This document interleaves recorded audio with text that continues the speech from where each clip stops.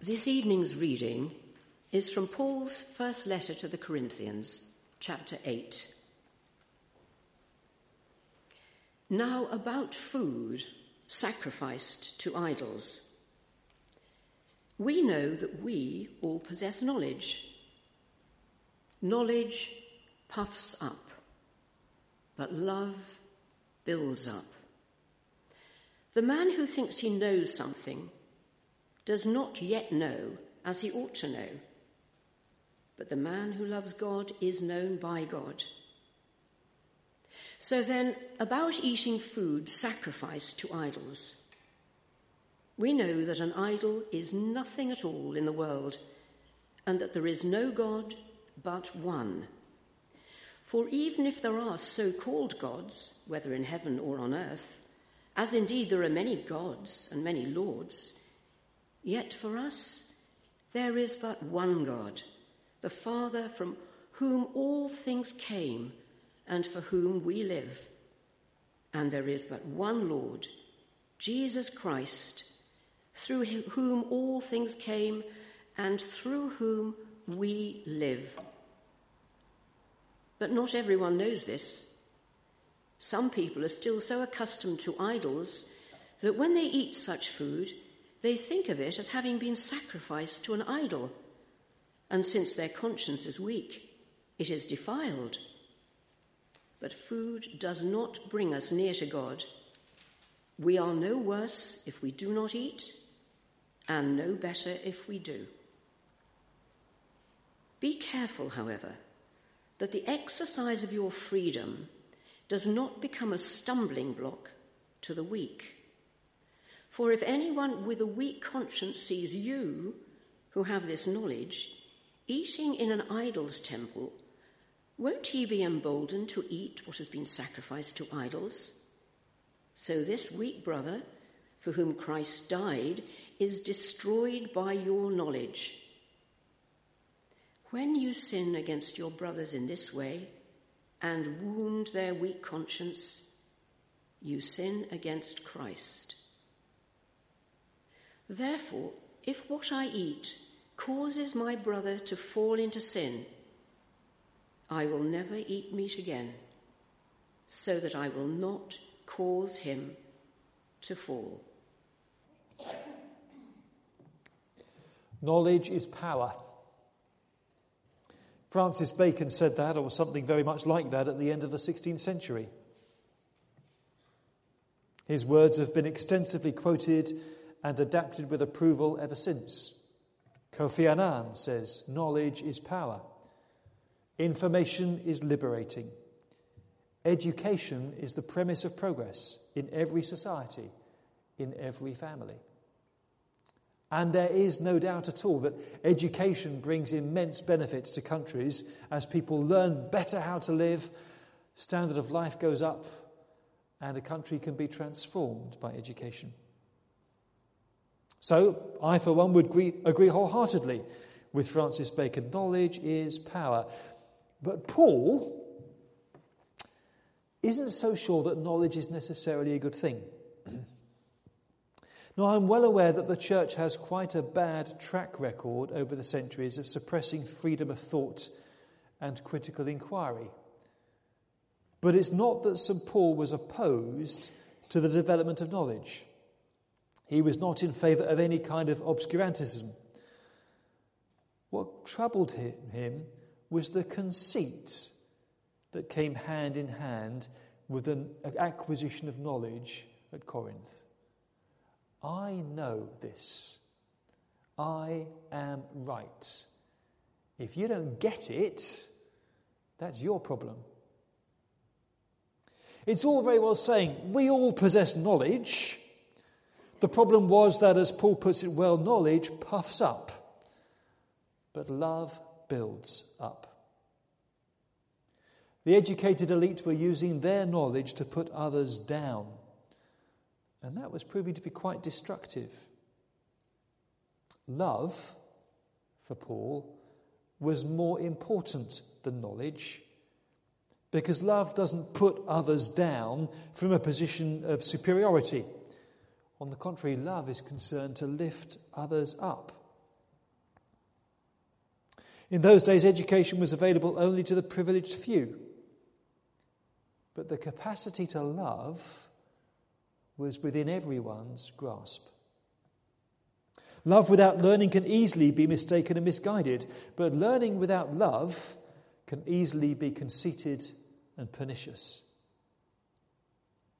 As one commentator puts it, for Paul, true knowledge consists not in the accumulation of so much data, not even in the correctness of one's theology, but in the fact that one has learned how to live in love towards all.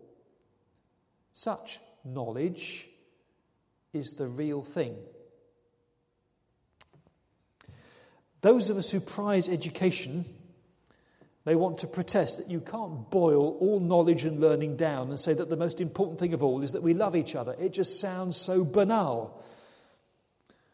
Well, boring and obvious it may be.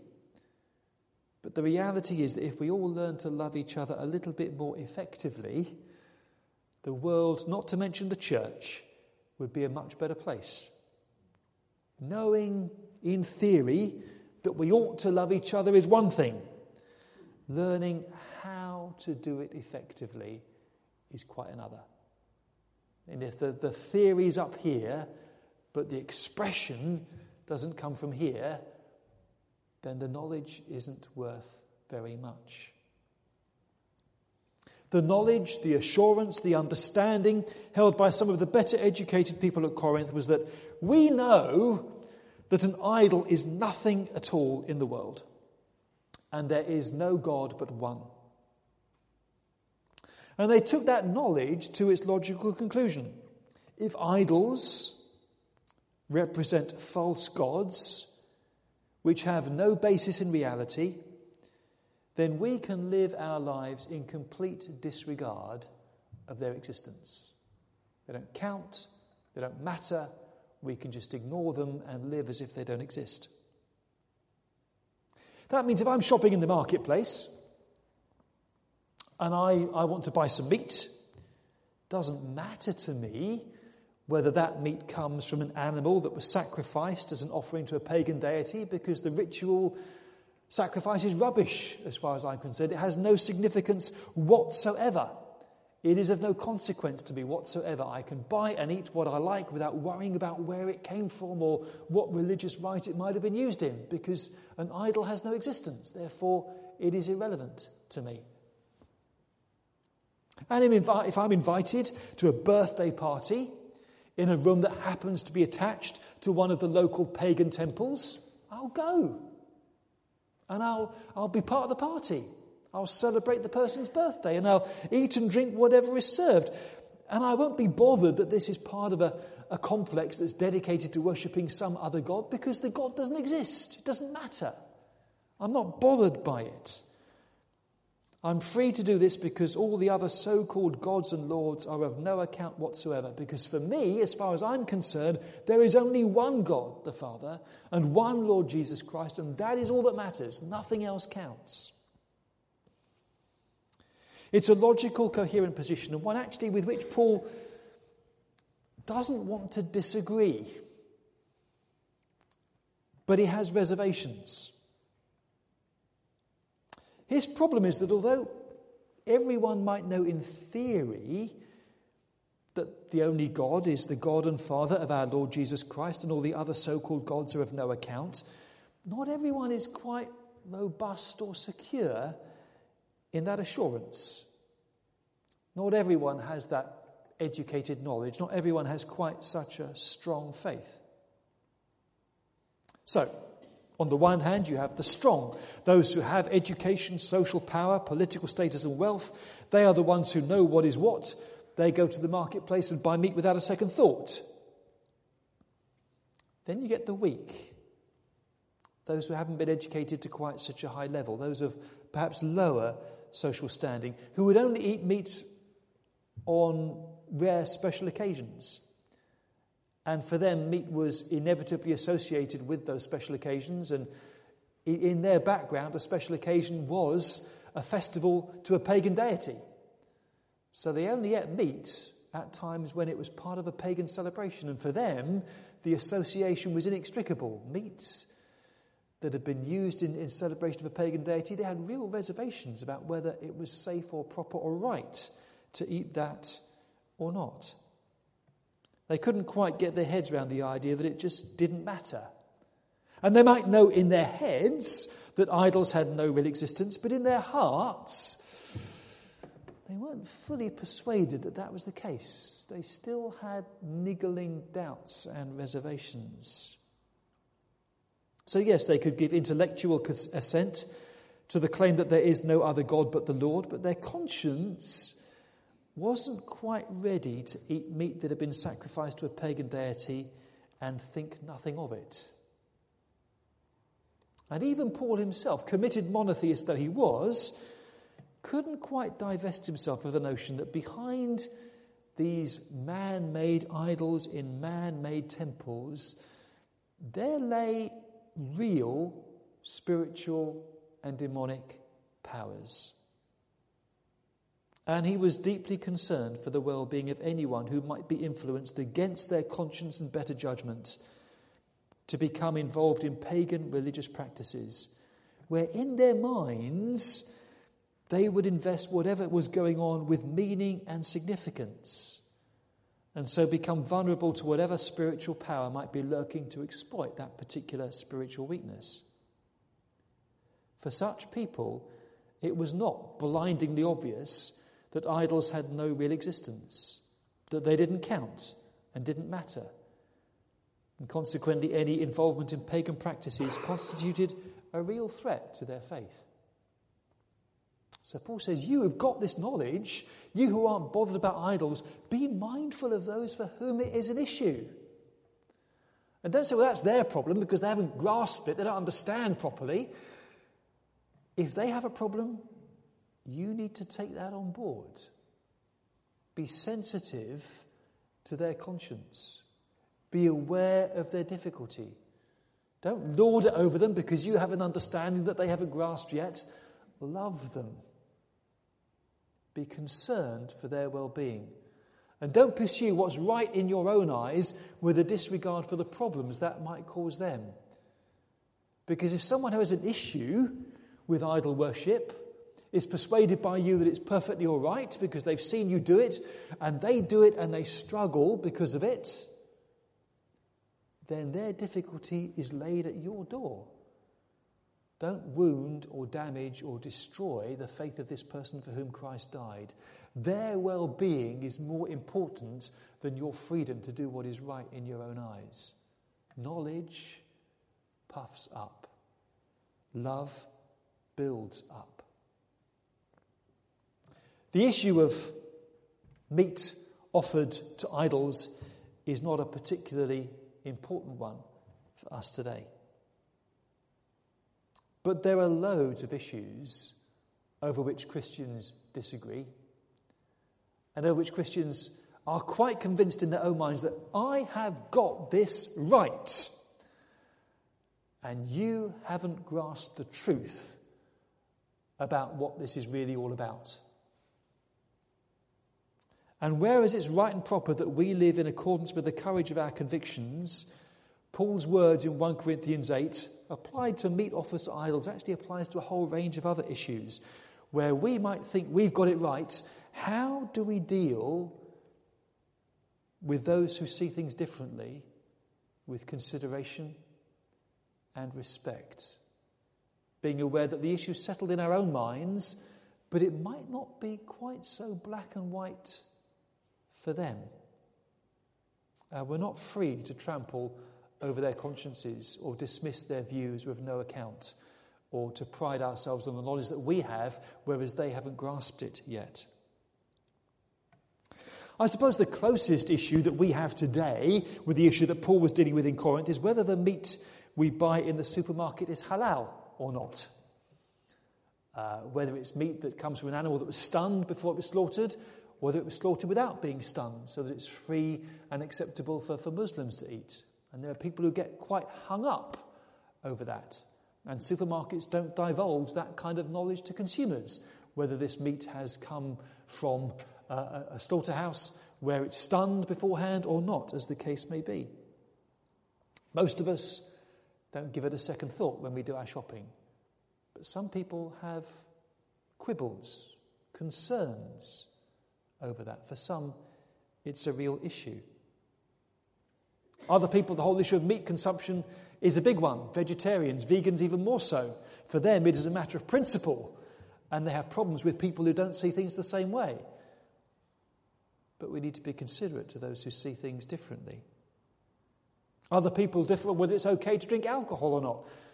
If my consumption of alcohol causes problems for somebody else for whom consumption of alcohol is an issue, then I need to curtail my consumption so as not to lead them astray. You should never have a drink in the presence of someone who has alcohol issues.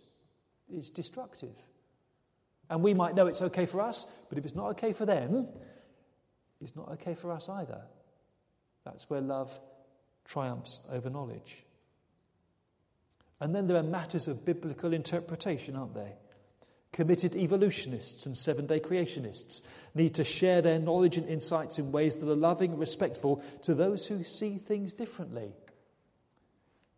And there are other issues over which Christians who hold their faith sincerely disagree. Political affiliation. You're a Christian and you vote for them? Women in ministry. The question of universalism. The big ones. Homosexuality. Sex outside of marriage. All of these issues are things we have a responsibility to think through for ourselves and reach a coherent position which we can hold with integrity. This is what I believe, and I'm persuaded in my own mind that this is right and this is true. And if I'm convinced in my own mind, then I need to find respectful, loving ways of engaging with those who may hold views very different to my own. Because whatever knowledge I have, and however I live my life in the light of that knowledge, I need to recognize that love for and acceptance of those with whom I differ is not an optional extra. Yes, we all have knowledge, but that knowledge doesn't necessarily lead us all to the same conclusions. And that's why love is essential. And so is humility, actually.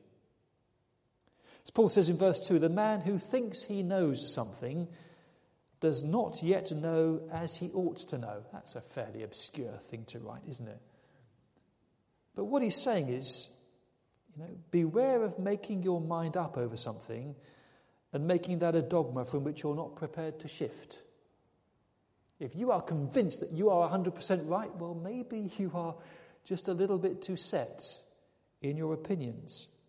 The theoretical physicist John Archibald Wheeler was absolutely right when he said, we live on an island surrounded by a sea of ignorance. As our island of knowledge grows, so does the shore of our ignorance. That's quite profound, actually. The bigger the island of your knowledge gets, the bigger the shoreline, and the more you know, the more you become aware, actually, that there's a lot out there that I don't know. And that's the effect of good education. And the danger in dismissing another point of view simply because we disagree with it often betrays ignorance rather than knowledge. In our limited extent of knowledge, we're convinced that we're right, but we just haven't grasped actually yet that there are different ways of seeing this that we need to respect and be open to. Because nobody has a monopoly on truth. We need to be ready to learn from those with whom we disagree. And that's particularly so when it comes to knowing God, because God is infinite. I say this as your minister. Be very wary of anyone who claims that they have all the answers. If they do, they're probably only asking a very limited range of questions. So when it comes to knowledge, we need love. When it comes to knowledge, we need humility. And when it comes to knowledge, we need to recognize that knowledge comes in different forms. It's one thing to know about God in your head. That kind of knowledge is arguably reflected in how often you've worked your way through the Bible from cover to cover, or in the number of theological books that you have read or on your shelves. That's one kind of knowledge. It's different from knowing God in your heart. Because knowing God here in your heart, that is life-changing, life-shaping knowledge. Because it involves a personal commitment that only we can make. To know God personally is to love God. And to love God is to be known by God. That's the point Paul makes. It's all very well saying you know this stuff. If you think you know stuff, you don't know as you ought to know. But the person who loves God is known by God. That's what really counts, he says. It's not just a matter of knowing that there is one God. It's a matter of knowing that this one God is the God whom we know and love and trust with our lives, because he is God the Father. It's a relational knowledge. Everything comes from him. He's the one for whom we live our lives. And it's a matter of knowing the one Lord, Jesus Christ, the one who governs and directs who we are and how we should live, and whose kingdom reigns in our hearts. He is the one through whom all things come and through whom we exist. He's the foundation of our lives, and without him we would not be here at all. That's the knowledge that Paul prizes. It's not a knowledge that can be measured by books on shelves. It's a knowledge that's measured in God's knowledge of us and in our response of love to him. It's a knowledge that comes about as we welcome Jesus Christ as our Saviour. Welcome the Spirit of God into our hearts for him to make his home in our lives. And that kind of knowledge of God finds expression in worship. It finds expression in lives lived selflessly in his service and the service of others. It's not what you know. It's not how much you know that matters. It's who you know. And Jesus introduces us to the living God and invites us, calls us to live our lives for him in humility and in love. That's the knowledge of God to which we're called. So let's pray.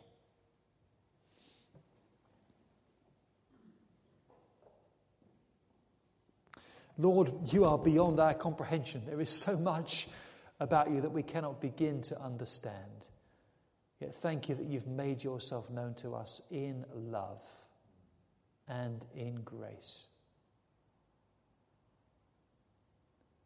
And thank you for bringing us to that point where, even though we didn't necessarily understand very much, we felt that we could put our trust in you as our Lord and Saviour. And thank you for the way in which gradually our knowledge of you has grown since then. But Lord, keep us from ever prizing head knowledge above heart knowledge. May we be people whose lives are governed by our knowledge of you as Lord and Saviour, not our knowledge about you. And whatever we may know in our minds to be right and true, enable us always to live in love, particularly with those with whom we disagree. Give us humility and a desire to learn more and to know you better, that we might live our lives for you better. So we ask this in your name. Amen.